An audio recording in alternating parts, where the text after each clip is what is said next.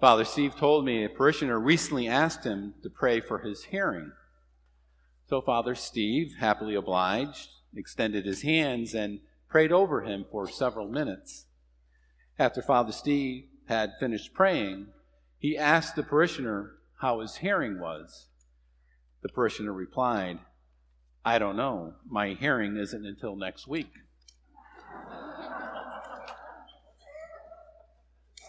The heart of today's scriptures readings is all about hearing, really listening, attuning our ears to the voice of God, being receptive to that small, quiet voice that speaks to us in the very depths of our being. And once we recognize God's voice, we must give a response. By our words, yes. By our actions, certainly. With our entire bodies and by our very lives. That is the central question God asks each of us today. In the first reading, young Samuel is confused at the calling of his name. He has yet to encounter God in any concrete way that he should realize who is speaking to him. It's interesting that Eli, the wise and learned priest, was not addressed by God. Is it possible that Eli, in his later years, was no longer open to hearing God's voice? Scripture doesn't tell us, but it's certainly worth pondering.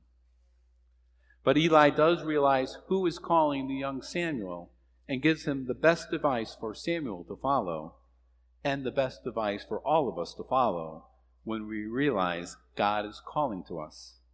Speak, Lord, for your servant is listening. God called Samuel to be a prophet, and a great prophet he did become. God calls each of us to greatness as well. He calls some to be great husbands and fathers, and great wives and mothers in the sacrament of marriage, and if God wills it, raising the gift of children in the faith. He calls others to greatness as consecrated brothers and sisters who pray for the sanctification of the world. And he calls to greatness some to be single, to be powerful witnesses to the love of God, and to evangelize the world in ways married people cannot. And he calls others to ministerial priesthood, to serve God's people, bringing Christ to others and others to Christ for the salvation of souls. All worthy vocations that can lead to greatness for the glory of God and the building up of God's kingdom. Whatever our calling may be, a free, complete, and total response is required.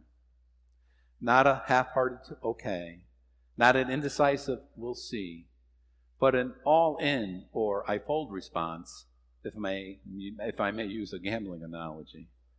These gambling analogies keep coming up. The calling of Samuel happens at the temple, the holy dwelling place of God, a sacred space where the divine and human lovingly embrace, a holy place where prayer and communion with God is transcended.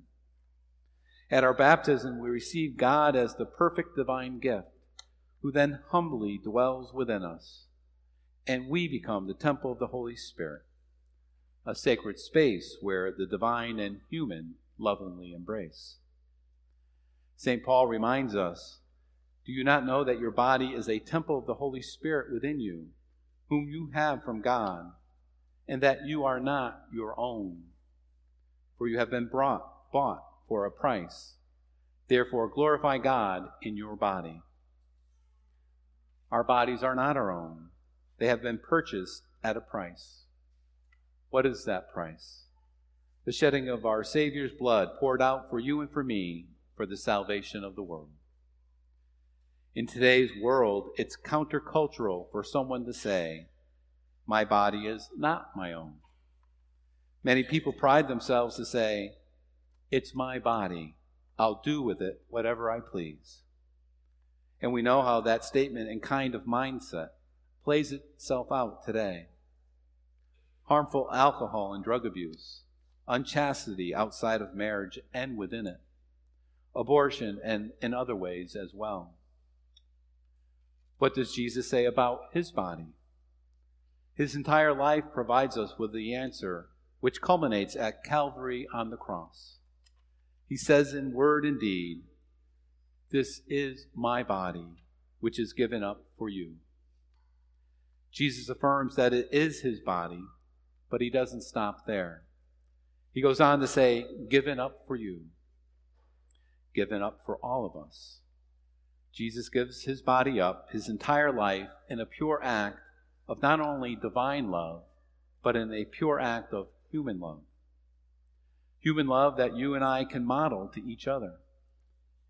Can those who are married say lovingly to their spouses or children, "This is my body given up for you"?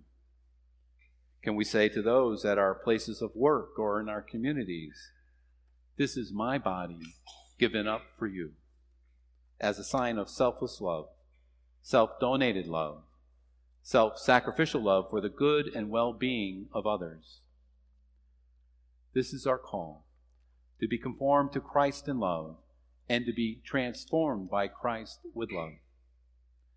God calls to each of us by name, whether we are at the age of the young Samuel or in our twilight years. Let you and I be ready to say, "Speak, Lord, for your servant is listening."